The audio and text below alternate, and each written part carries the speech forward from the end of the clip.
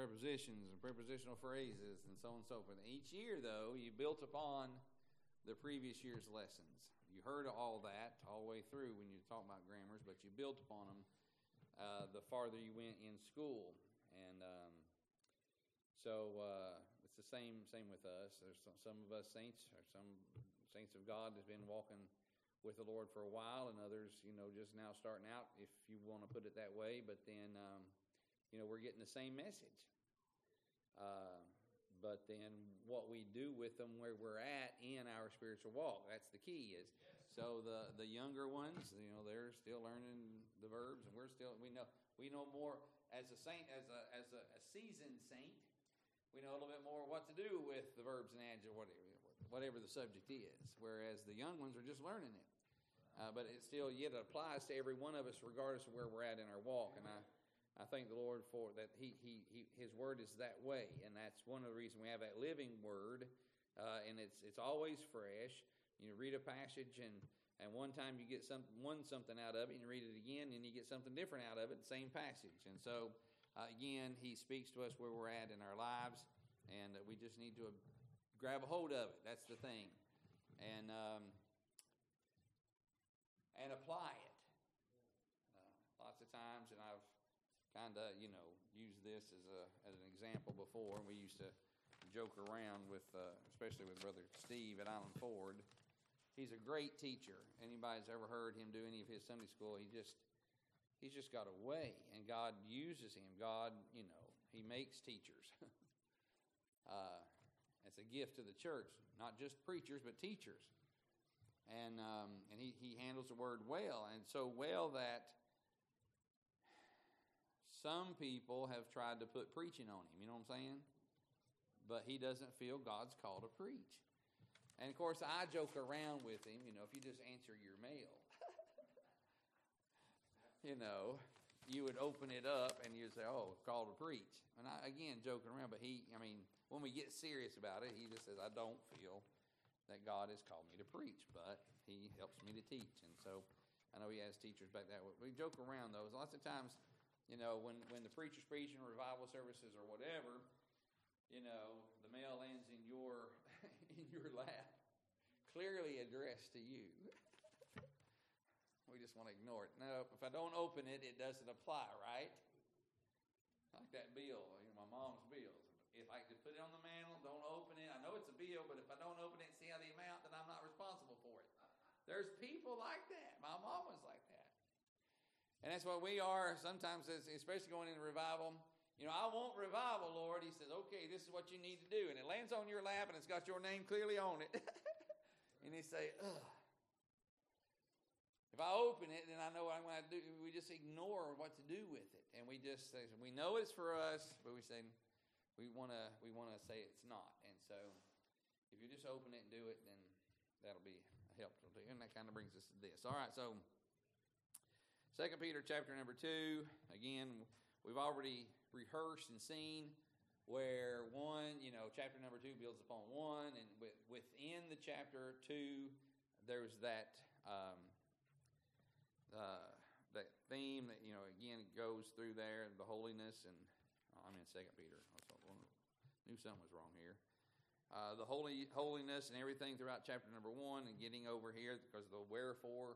Chapter numbers 2 starts out with the wherefore, which goes back to chapter number 1. Again, it is a single letter, like we talked about this morning. But so we talked about the newborn babes and the desiring the milk, the burping in the building. We're going to get in a little bit more about the building tonight. The lively stones there. We talked about the Spirit, the chief cornerstone. I'm going to probably labor that a little bit more. But we're going to go on. We're going to move. But I am going to kind of start and maybe rehearse a little bit, which will kind of back up a little bit while where we was at this morning. But let's just pick up our reading, verse number 1 of chapter 2. Wherefore, laying aside all malice and all guile and hypocrisies and envies and all evil speakings, as newborn babes, desire the sincere milk of the word, that ye may grow thereby.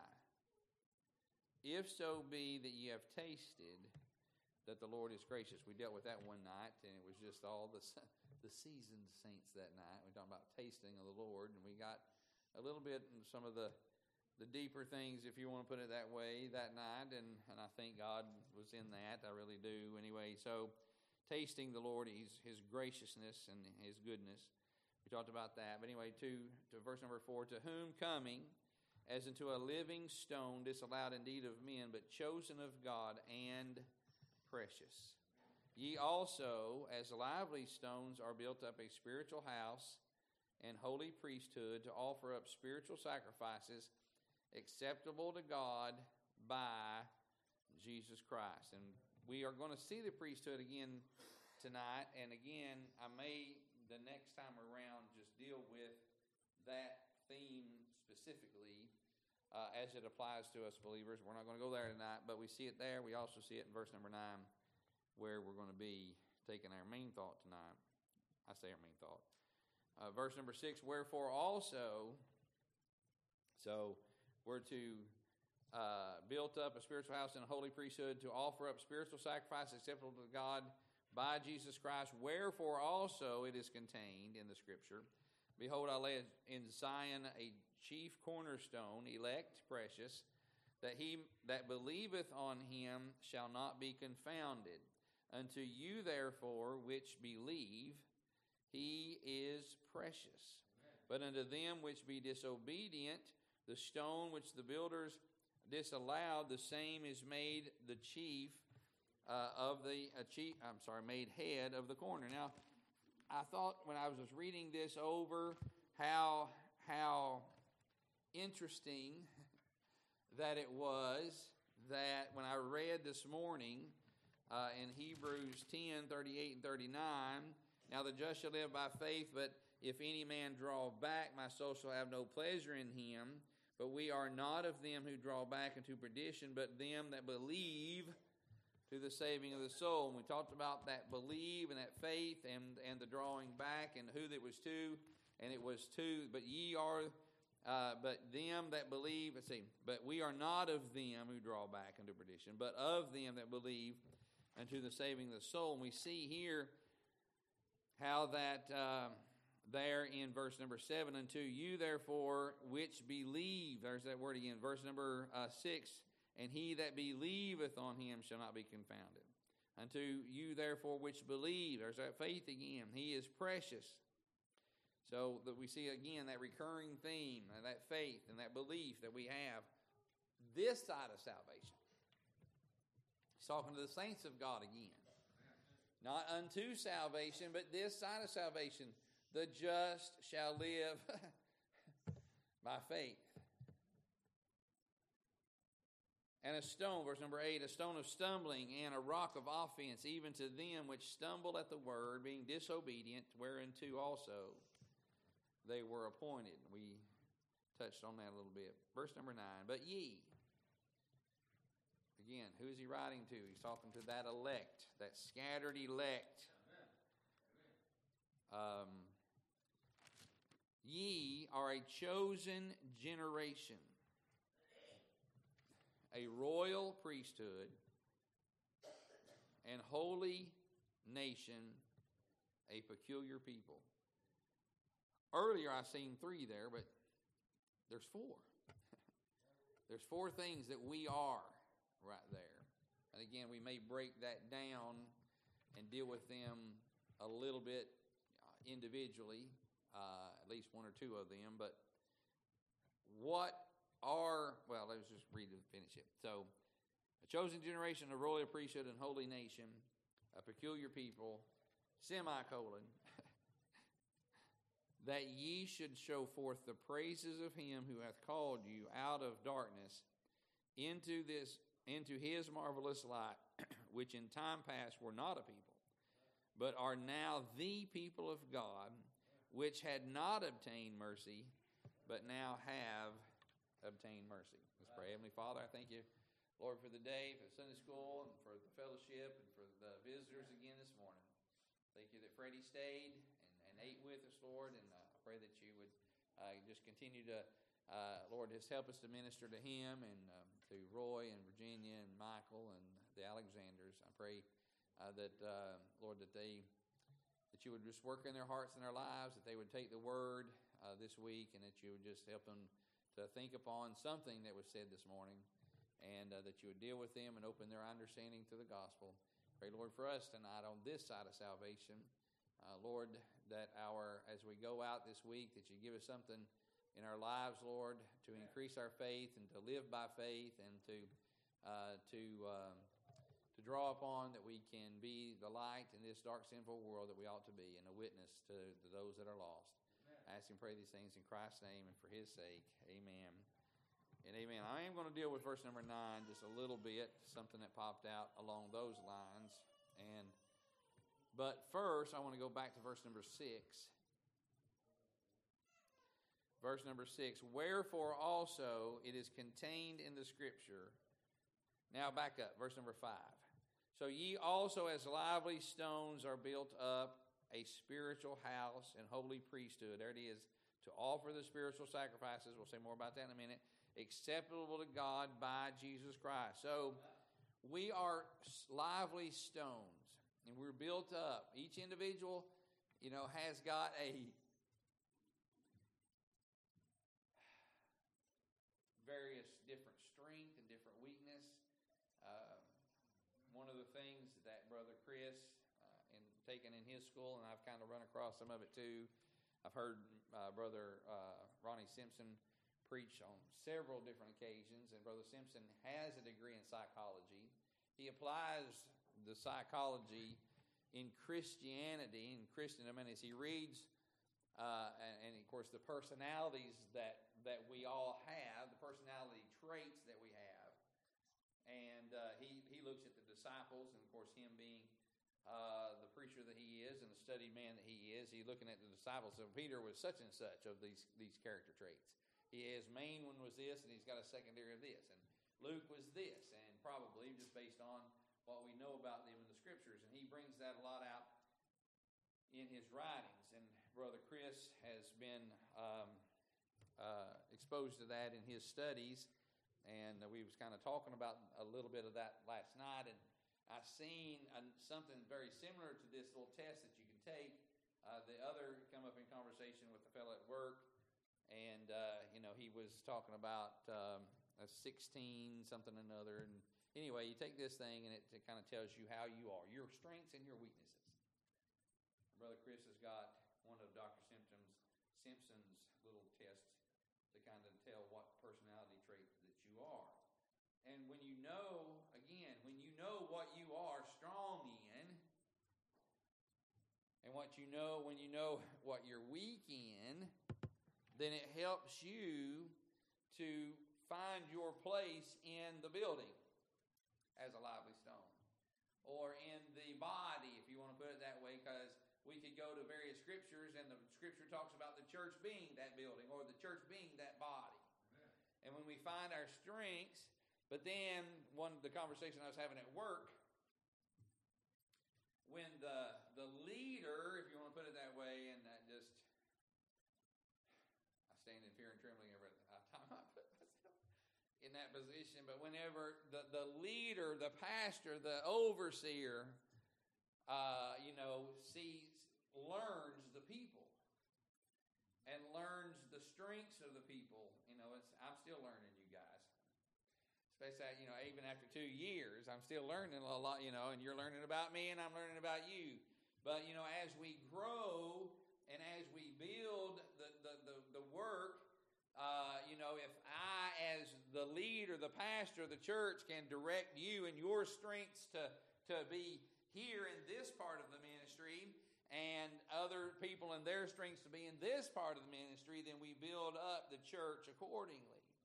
But recognizing individually what our strengths are, and individually what our weaknesses are, and not letting pride get in the way, that's what happens a whole lot of times.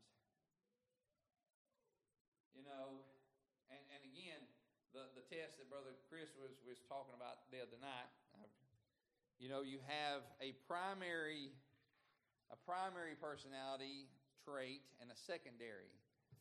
And one of the things, and so So again, not being, if I can't sing a lick, why would I want to be the song leader? See what I'm saying? and letting pride get in your way, why? That puts me up in front of people, And yes, like Brother Tim has said, we kind of joked around, all you got to do is get up and start this, and everybody else will kind of carry it. But really, you probably need to at least carry a tune a little bit. And timing is a big deal too. So, but, lots of times pride, well, why can't I? Well, brother, I hate to tell you this. Have you heard yourself sing? No, anyway. But pride will get in the way lots of times. Or we will again think us bigger and better in areas than what we are. And it's just natural. That's our flesh.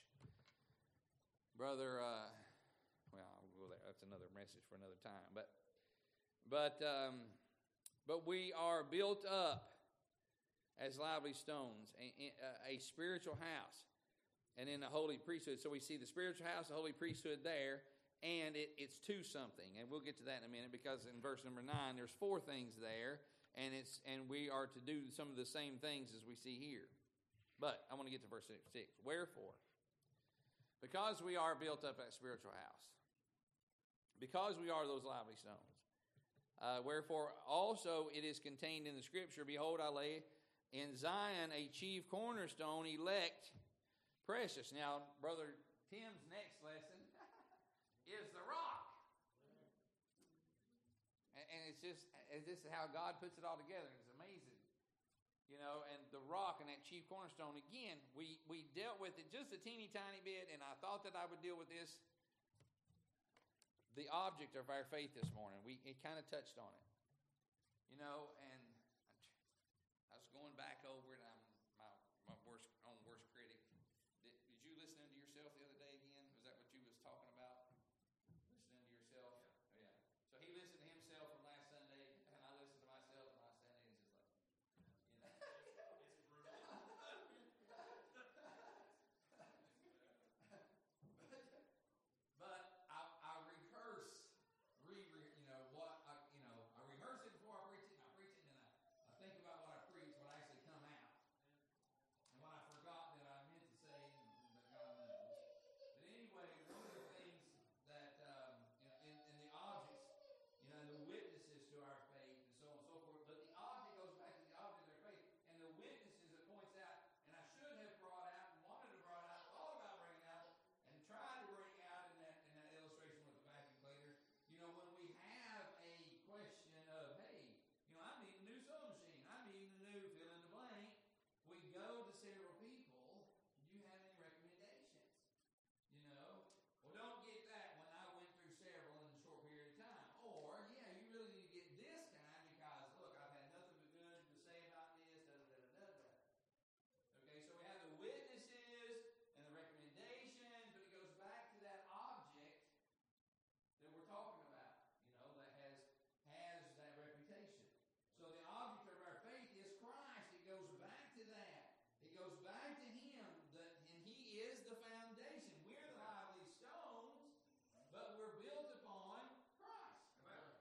That chief cornerstone. He's the object of our faith. Everything's all of Him and none of us. We're just built upon Him. Without Him, we're nothing. Without Him, without that foundation, then we would just fall apart. The object of our faith. And another thing I meant to bring out today, and I was reminded of this afternoon, was the object of our fears. If there's a snake, if there's a rattlesnake, now I can probably, if you don't surprise me, Mr. Black Snake, or Mr. Green Snake, or Mr. Non-Poisonous Snake, I'll probably let you live, you little garter snake. I don't like snakes, but if you don't surprise me and I identify you as non-poisonous, I'm probably going to let you live. If you surprise me, that's another story. But if you don't surprise me and I identify you as non-poisonous, not harmful, and maybe some even helpful because you can kill the bad snakes, then I'm going to let you live. But if you're a rattlesnake or a copperhead or a water moccasin or a cobra, have justifiable fear because I see something, it's tangible, and I should be fearful of it. But so many times we fear things, but we can't go back to anything that is tangible. Why are you afraid of that? I don't know. I just am.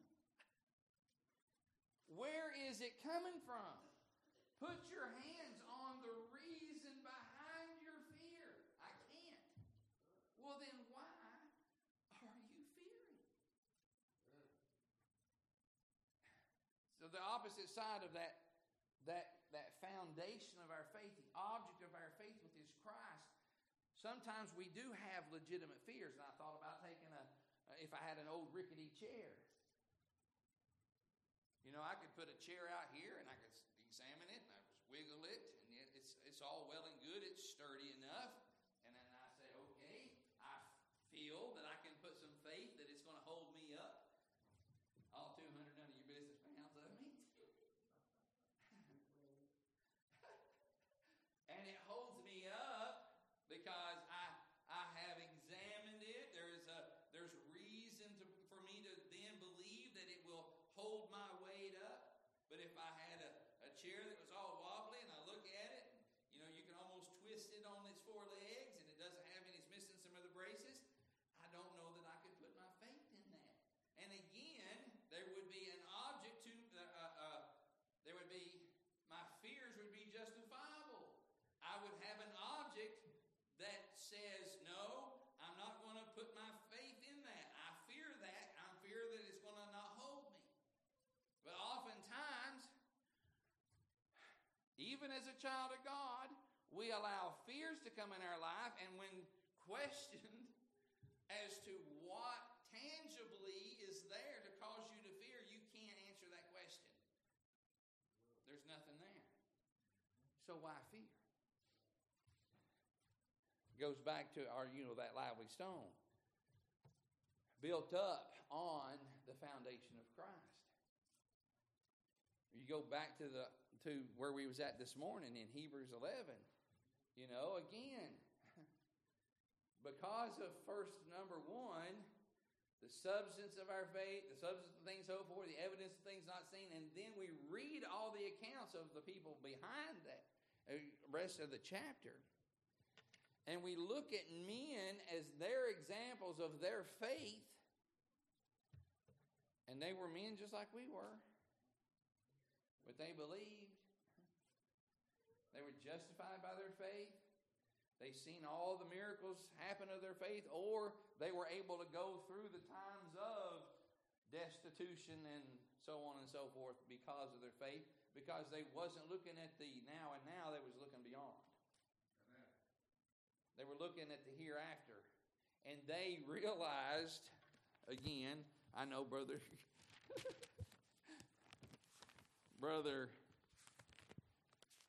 Glenn's not got there yet, but I often run there. Romans 8:18, for I reckon that the sufferings of this present time are not worthy to be compared with the glory which shall be revealed in us. There's some future glory to be revealed where? In us. All the saints that we read there in Hebrews 11, it was revealed eventually. Some of them never seen it on this side of the earth. But they died looking. And as some people put that great cloud of witnesses, I've heard people that just, people that's died in the faith, they attribute it to the saints of God up there on the banister, over the banisters of heaven, looking down on us. That great cloud of witnesses cheering us on. Just keep on going.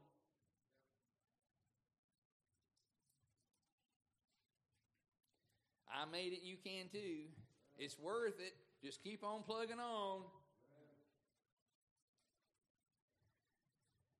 Wherefore, also it is contained in the Scripture, behold, I lay in Zion a chief cornerstone, elect, precious, and that he that believeth on him shall not be confounded. I looked that word up, in disorder or perplexed. He that believeth on him. There's that word shall again. We heard the shall and the will last week and this morning. Shall and will. Shall not be confounded. Again, it goes back to our faith in the chief cornerstone.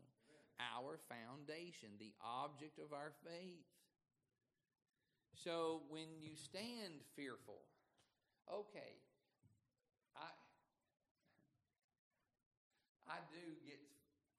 I do fear. I just don't show it a whole lot. But as I put it to Lisa lots of times, I'm not afraid. I'm just concerned. But it's a justifiable concern. There's a funnel cloud headed our way. Okay. But I don't get concerned. I mean, I don't allow that concern to get me to just where I just totally fall apart. Because I know, based on my training, what to do about that. I know where the best part of the building to get into to face that. Thank the Lord, I've got a hole in the ground in my garage over here. But I know how to mitigate that. I know how to. I'm prepared. I understand what the destruction can come from it, and I understand how to hopefully live through one of those if I go and do what I know to do. So yes, I am fearful, but at the same time, based on what I know about it, I'm not just like totally devastated. Some people get so locked into fear they can't do nothing. And that's not the way we as the children of God should be. We shouldn't be confounded. We shouldn't be in disorder. We shouldn't be perplexed. Why? He that believeth on him shall not be confounded. Where's your faith? We preach along the lines of faith overcoming fear. Here it is again, basically. What is the object of your faith? And what is the object of your fear? Is there something there? Okay, if there's a snake there, if there's a tornado there, that's justifiable. I can point to that and say, yes, I should be afraid. But lots of times there's nothing there. You can't point back to anything. You're just afraid. And people suffer that. And I'm not discounting fear in people's lives. I'm not. I'm just not geared that way.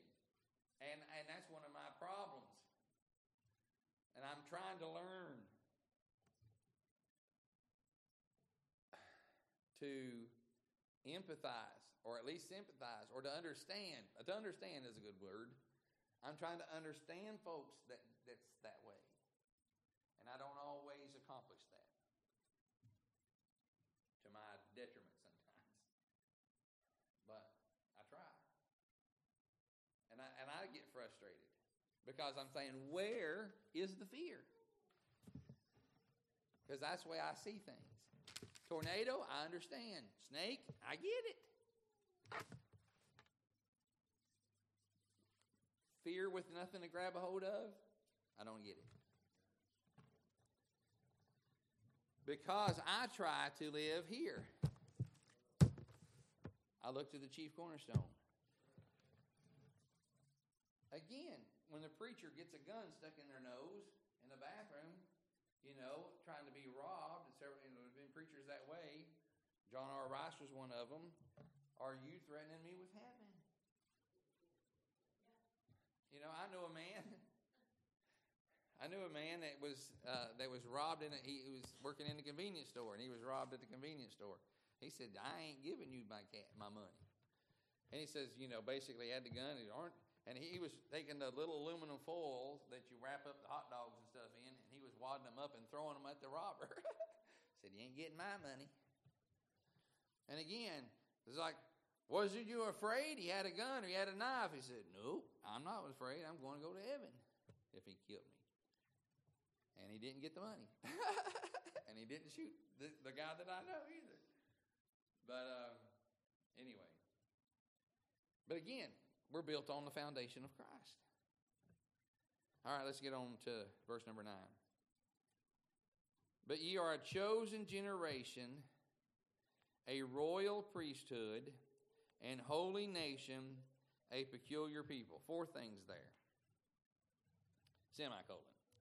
And the reason I point out the semicolon after those 4 things that are listed there is because in each of those stations, that's a good word, in each of those stations that we are as a child of God, we have a singular work, a singular job to do in each of those stations.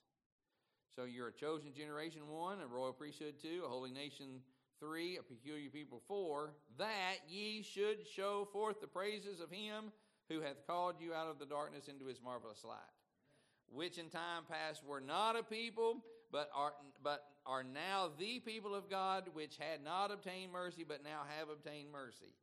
So in each of those stations, there's one task for us to do, and it's to show forth praises unto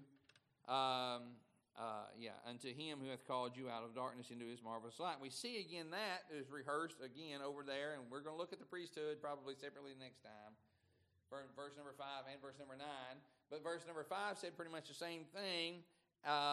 Ye as lively stones are built up a spiritual house and holy priesthood. There again, so we're a spiritual house and holy priesthood to do what? To offer up spiritual sacrifices acceptable to God by Jesus Christ.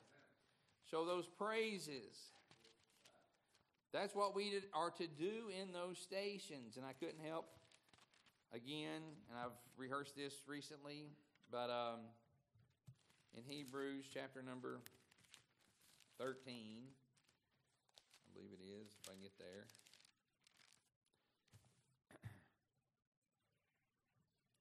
Or maybe it's 12.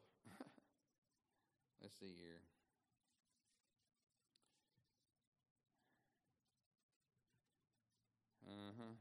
Absolutely. There we go. Verse number 15 of Hebrews 13. By him, therefore, let us offer the sacrifice of praise to God continually. What is the sacrifice of praise? Now, that says sacrifice of praise. Verse number 5 of 1 Peter 2 says to offer up spiritual sacrifices. And then verse number 9 says to offer up, to show forth praises of him to whom he hath called you. So there's praises, there is sacrifices, and then there is the sacrifice of praise in Hebrews 13. And the sacrifice of praise is what? And it says, he goes on. So the sacrifice of praise to God continually, what is that? That is the fruit of our lips giving thanks to his name. But to do good and to communicate, forget not, for with such sacrifices God is well pleased.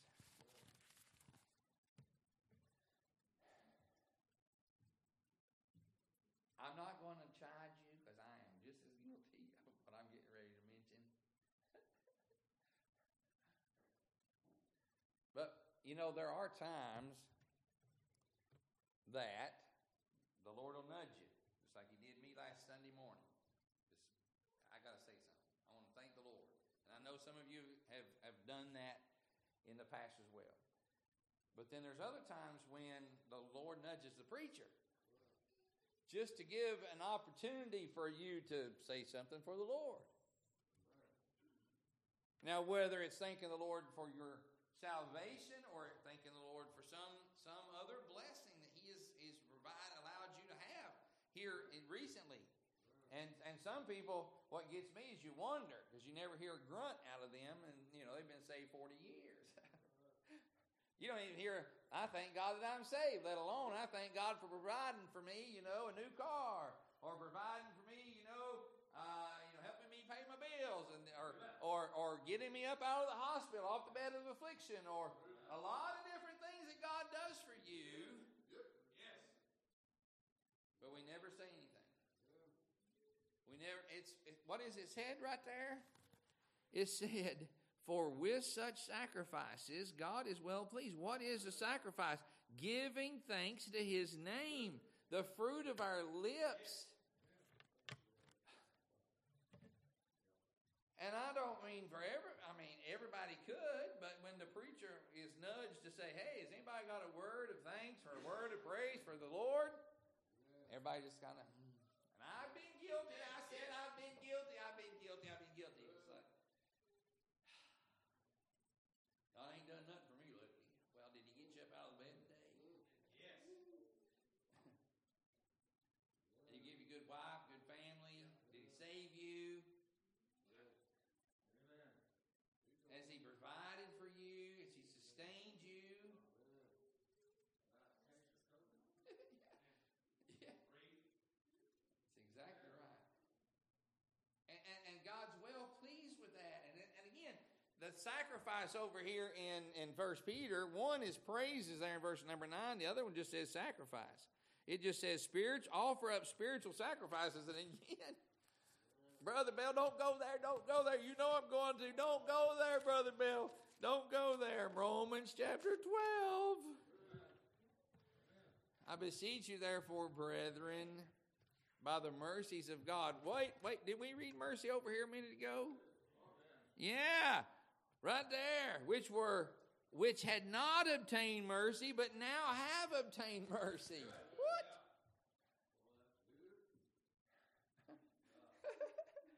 I beseech you, therefore, brethren, by the mercies of God. You've obtained mercy. You didn't before, but you now have. And by the mercies of God, that ye present your bodies a living, there it is again, sacrifice. Holy, acceptable God, which is your reasonable service. Now, again, this will go back probably in the next time we visit 1 Peter, and that is that royal priesthood. Who in the Old Testament offered up the sacrifices? The priest did.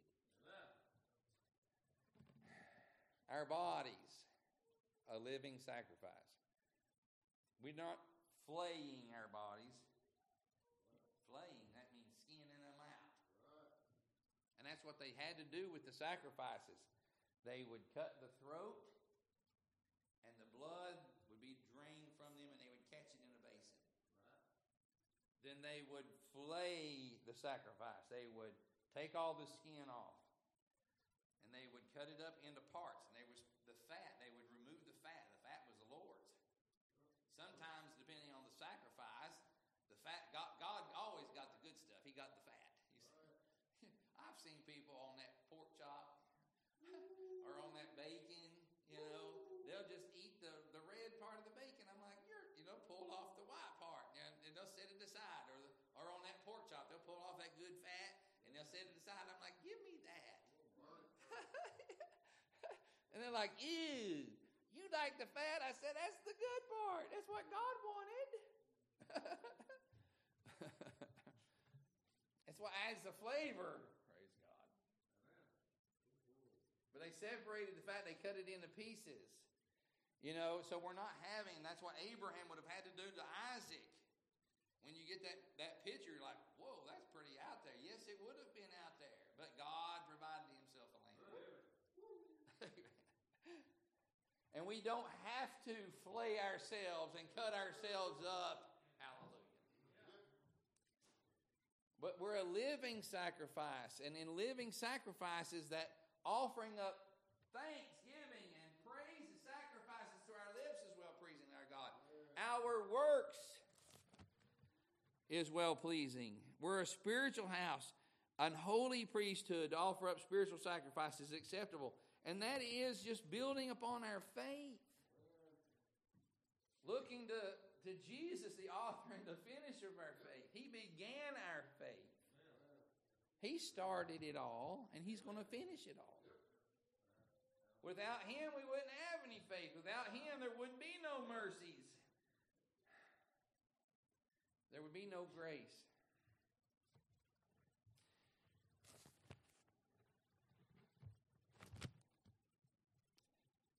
And so, again, The chosen generation.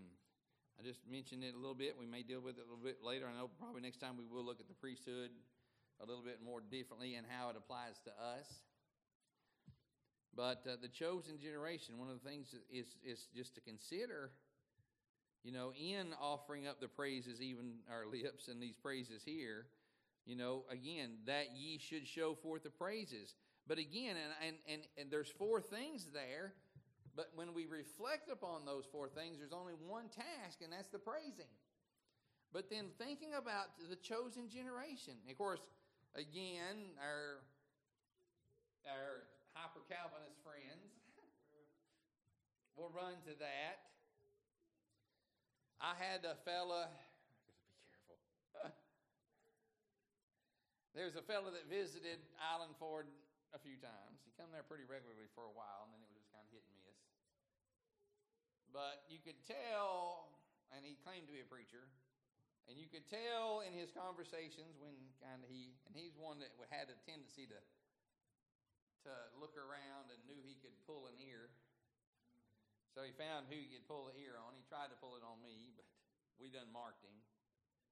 And he's a good guy, and all in all, and he ran for city council and served a term there, and done some things in the community, and he worked some places, but he leaned Calvinistically. And he invited Lisa and me and the kids and Lisa over to his house for dinner one night. Of course, I told Brother Hall. He knew I was going, and Brother Hall knew that I was probably solid enough not to be swayed by this man. But the way his house was set up, it was a beautiful house, but it was an older house. And so, let's see, the kitchen is there. This is the living room. So the kitchen is here, and there was just a little, what I would call a little drawing room. Just a small room between the kitchen and the living room. Very small room. It had a desk in there. And I think it went to the kitchen, went to the living room, and maybe a door to a downstairs bedroom or something that was here. But they had a desk and very small room. But as you was going into the living room, it looked kind of like, well, it wasn't one of,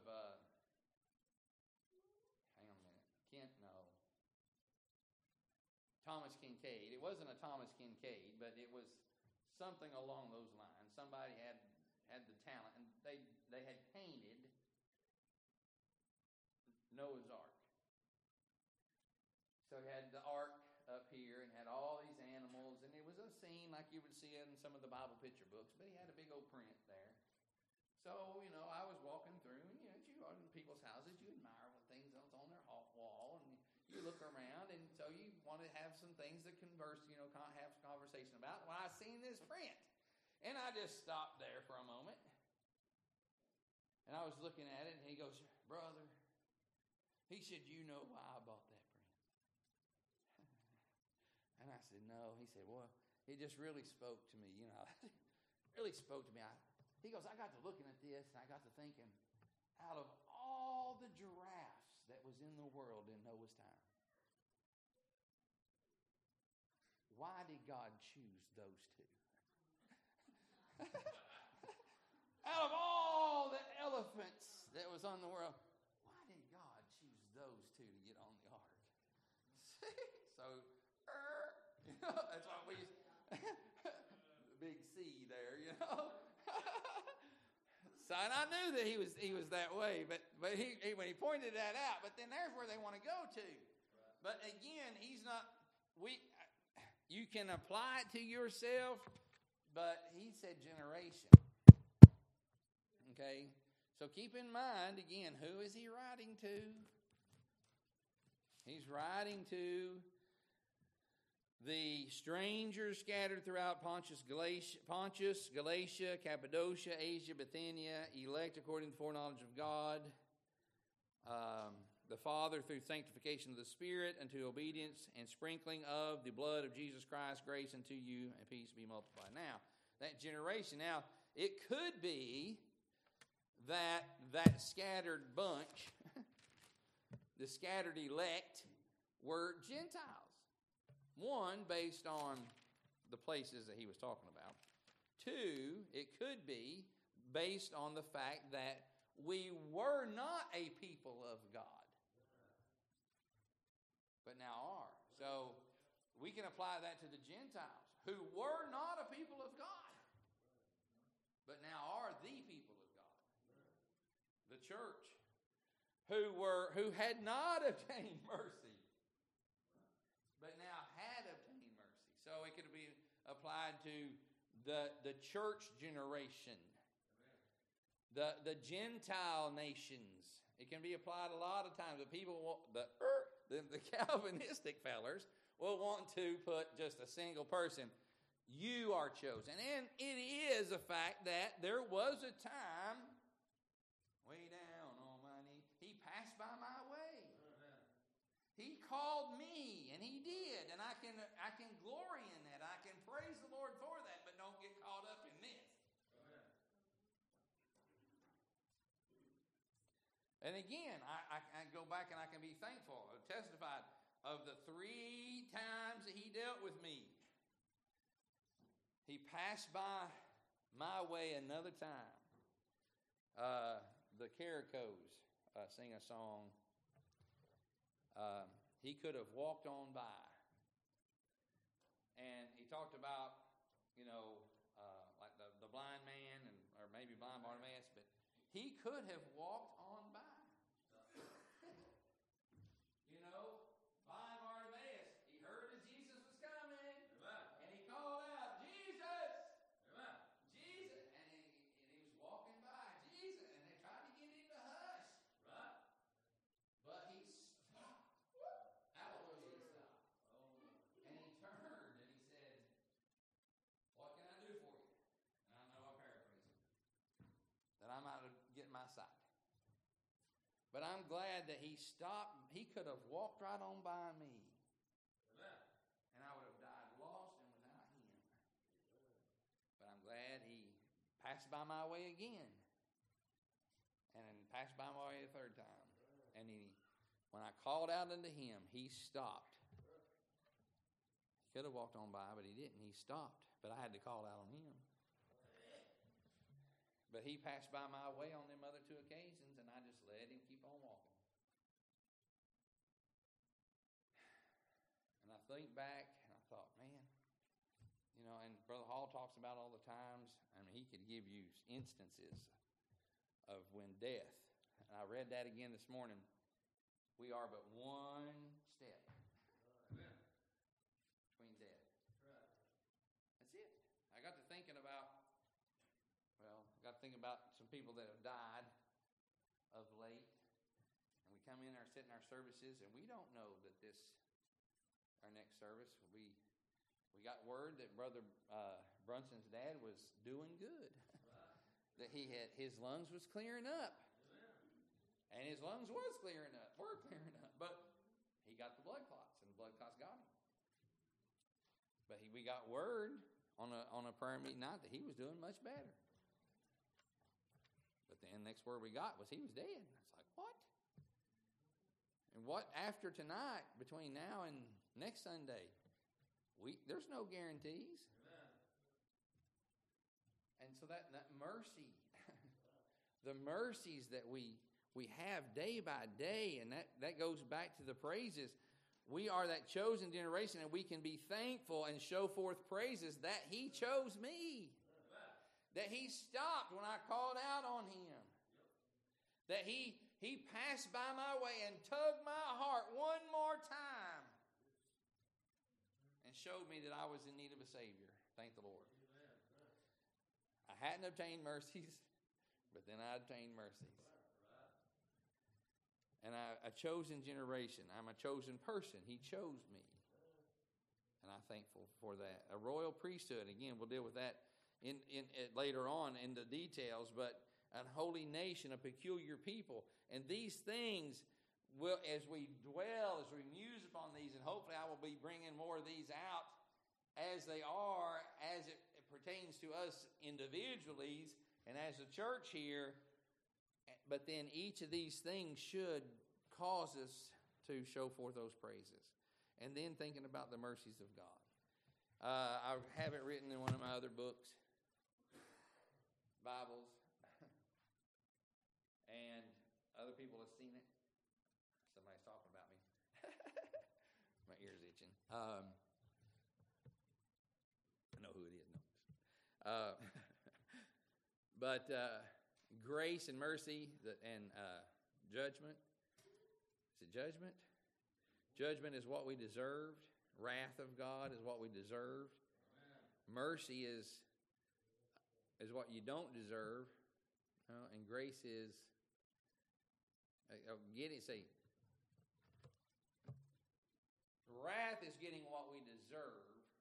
Mercy is not getting what we deserve.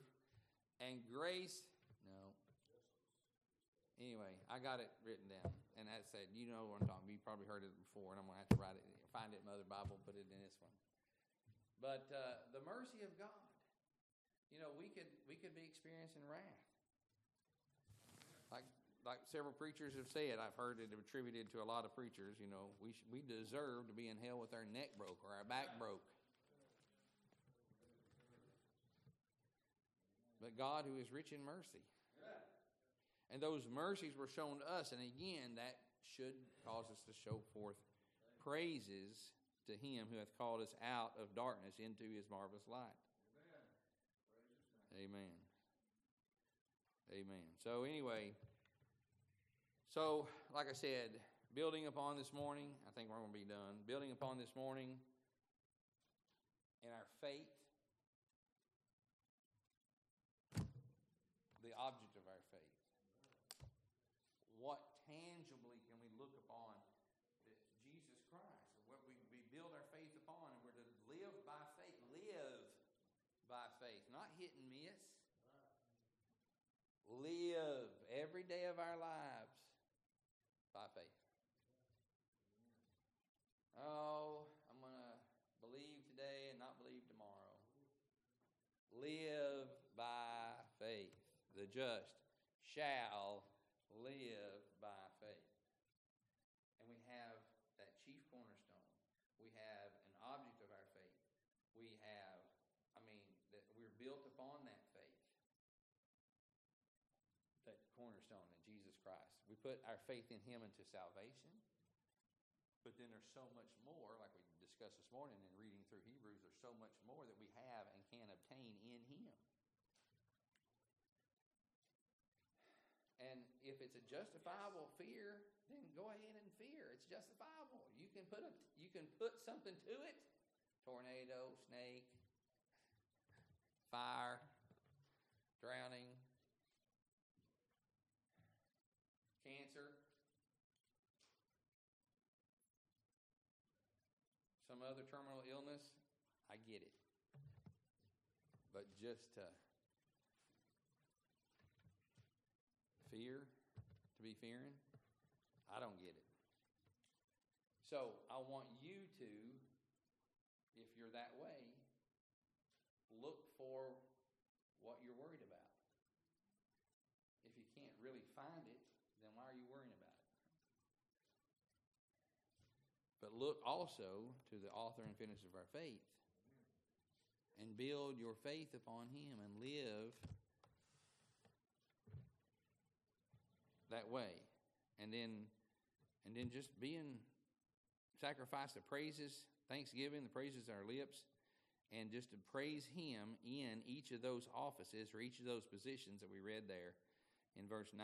And we will look at those separately, or at least look at them again a little bit more in depth, especially that royal priesthood part, since it's also in verse number 5. And how that we can look at the priesthood in the Old Testament and what their office held and what their duties held and make application to us.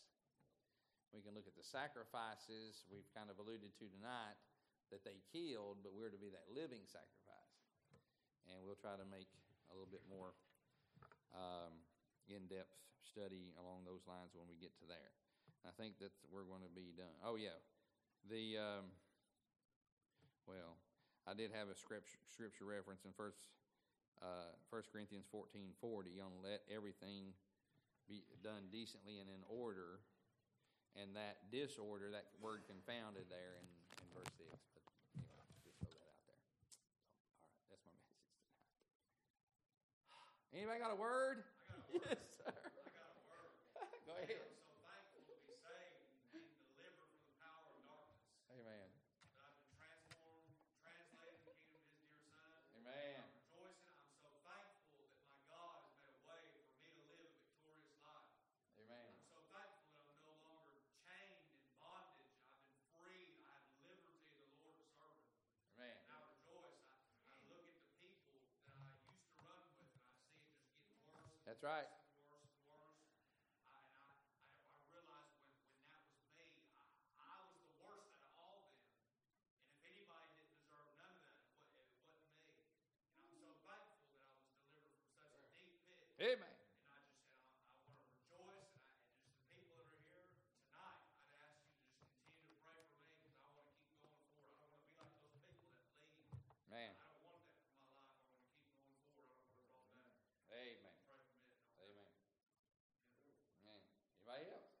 Well, I love the Lord. There's a couple men in here that know what I mean. We've been translated, and what God's rotating us. Amen. There's two men in here that know what I'm talking about. You know, in our work, that's what we have in the field.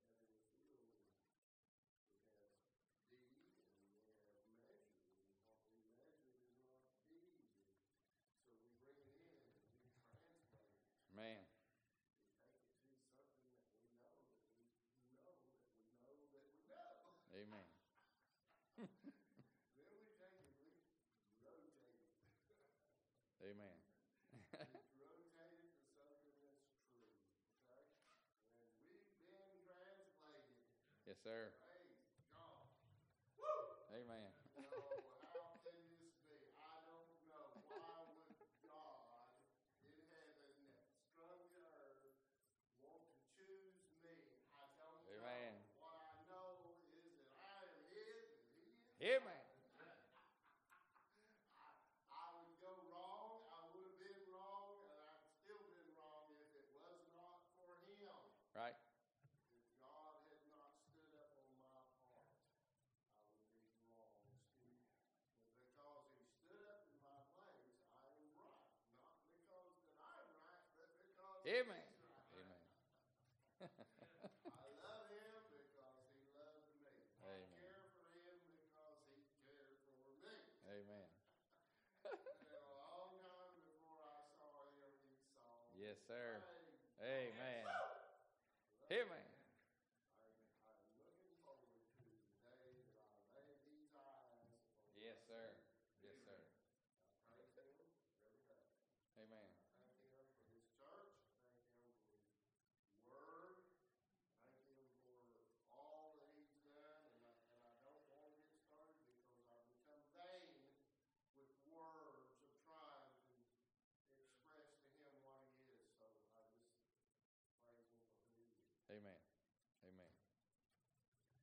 Hallelujah. Sir, I Sir. am a very unworthy servant of the Lord, and I want to always think of myself as a servant because He's the King, and it puts on my heart very often that God gave Him a name above every name, that every knee should bow and every tongue should confess. Yes, sir. Christ is Lord to the glory of God the Father. That's what's going to happen. Every knee is still going to bow. I think it'll be at one time. But the Bible don't say that, but I think it will be. When He is proven to be Lord of Lords and King of Kings, the Creator. And His Creator Father decreed that all tongues are going to do that. That's right. I think it's all angels and all mankind. That's what I think it is. And I praise Him for that. And when I start to think about my smallness and His greatness, Yes, sir. I know that. Amen. God gave Him a name. Amen. He had that name before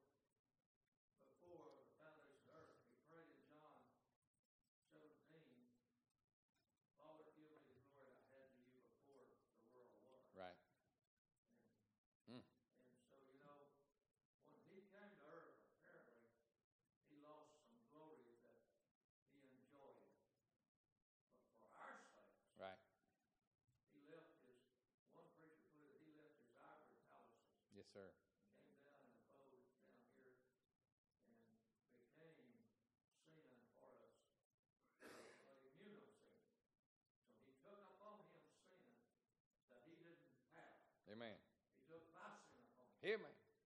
And I praise him for on the cross. Yes.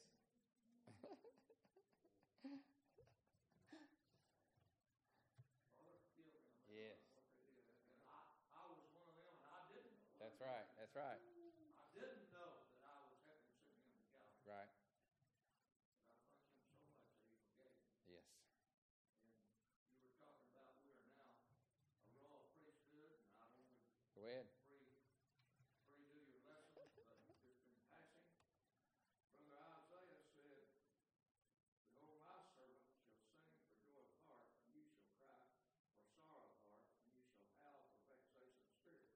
Isaiah was talking to the Jews. "And you shall leave your name for a curse to my chosen, for the Lord shall slay thee and call his servant by another name. Amen. And he that blesseth himself in the earth shall bless himself in the God of truth, and he that sweareth in the earth shall swear by the God of truth, because the former troubles are forgotten, and because they are hid from mine eyes." Amen. So we, in our dispensation, we're our own priest. Right. Now, we're not the high priest, Right. but we're our own priest. In other words, you can pray Yes, sir. to get saved, Amen. and you can pray for gifts and give him praise.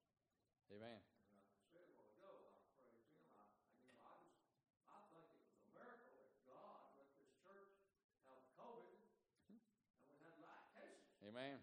Amen. And they just died. Well, he died with COVID. That's right. And most of us had it. You know, we had a little bit of malady, but man. Right. So God is watching over us, Yes, sir. not only physically, but especially, you know, once saved, always saved. That's not in the Bible, but he that liveth and believeth in me shall never die. That's right. That is in the Bible. Amen. And I praise him for that. Amen. Amen. Never die. Think about that. Yes, sir. Never die. Amen. What a blessing. My son asked me one time, he said, "Dad, what do you think it's going to be like when the rapture hits?" He said, "What are we going to lose?" I said, "Well, I don't know. The Bible don't say, but I kind of think of it like you went out at work and got a pair of old dirty coveralls on. Mm-hmm. When you go in the bathroom, you know, and take a bath, you just strip them off. Right. So you leave them laying there. Now, I don't know if our old bodies will be laying here or what. I don't know about that. Right. But the Bible says he's going to bring them with him. That's right. You know, and it'll happen real quick. That's right. Quicker than you take off the cover off in the twinkling of an eye. Amen.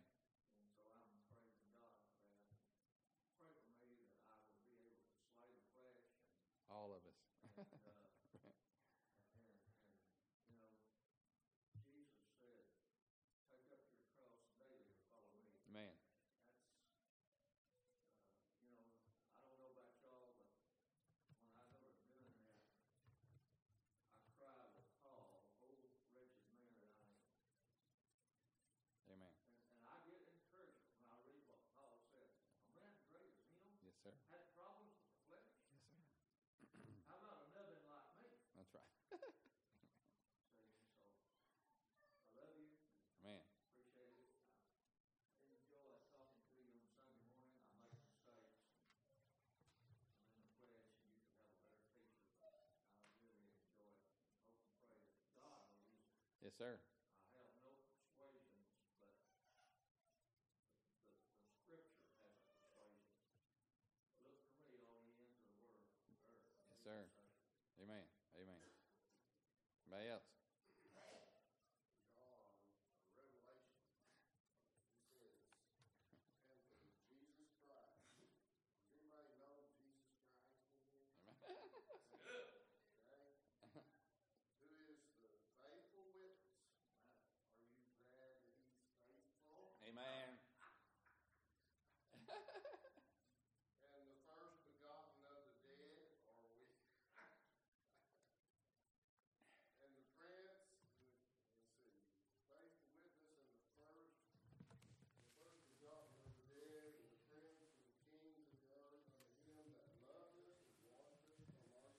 Yes, sir. in his own blood, and hath made us kings and priests Amen. of God his Father. To him be glory and dominion forever and ever. That's right. Amen. Amen. Stand. Amen. Give him the glory. Kings and priests. There's the kings. Woo! Oh, I know. I know. Royal priesthood. Mm-mm.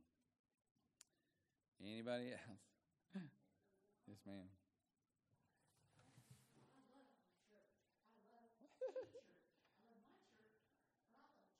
Man.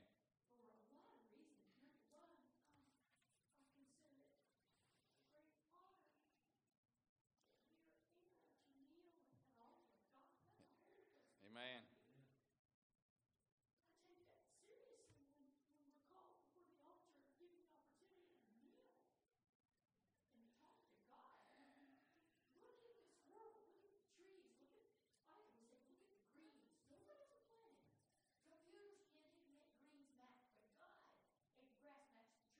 Right.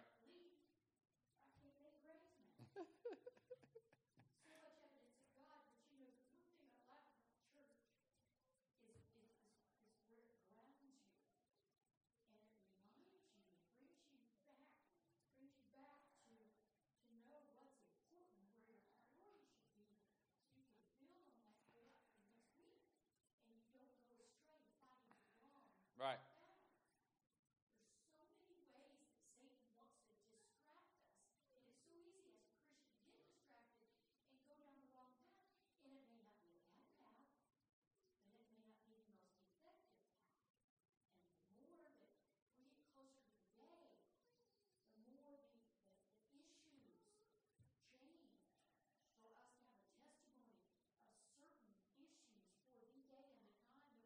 That's right.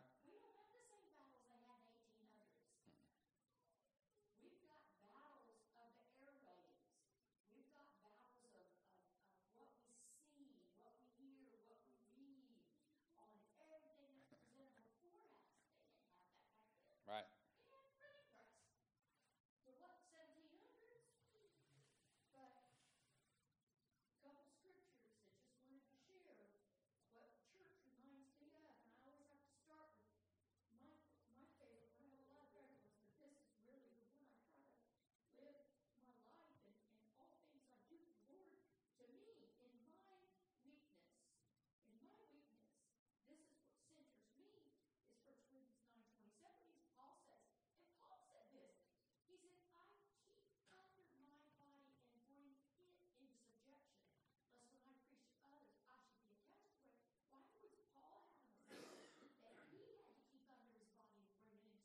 Right.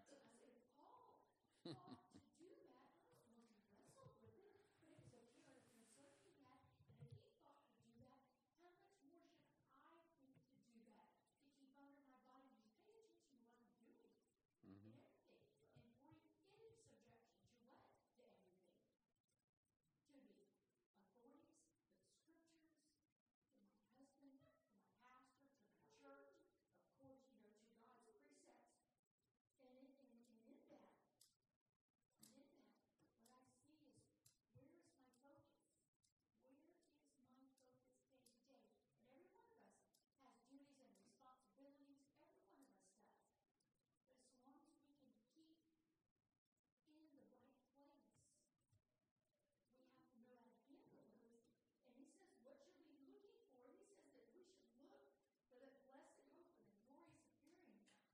Amen.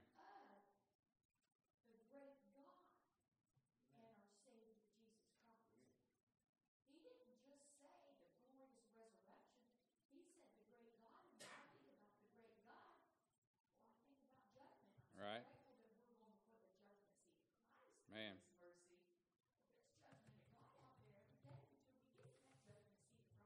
Amen.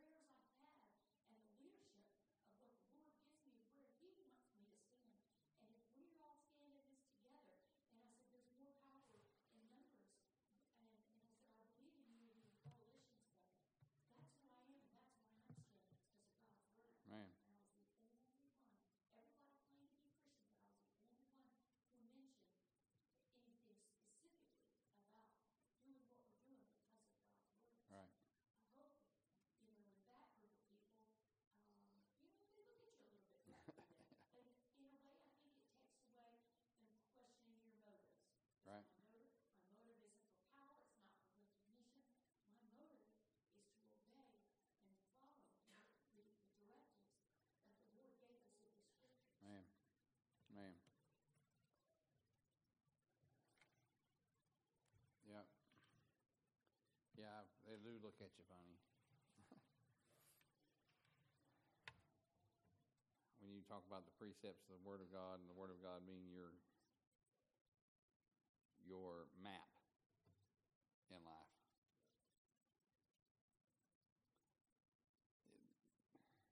I had the opportunity to throw in a little plug the other day. So Friday, of course, we were supposed to have classes yesterday and today. So Friday, the building manager, one of our staff members, was asked to go check on the building, make sure the water wasn't frozen, busted, or anything like that. And our supervisor asked him to go ahead and shovel. Well, there was more snow to shovel than one man could really do. So I went over and another fella. But anyway, so one fella says, I could really use some help. And by the way, it's cold as hell out here. I know that's the wrong context, but I said, hell is not cold. On the text. And then he said, well, I don't know, I've never been there. And I said, I've got it on pretty good authority. I said, I've got it on good authority. I got it on good authority. Hell's not cold. Anyway, but that changed him toward me when I got over there. So I'm hoping little things like that, little plugs here and there, we get him to think. And so, that's right. That's right. So I got it on good authority. Well, anybody else? Appreciate the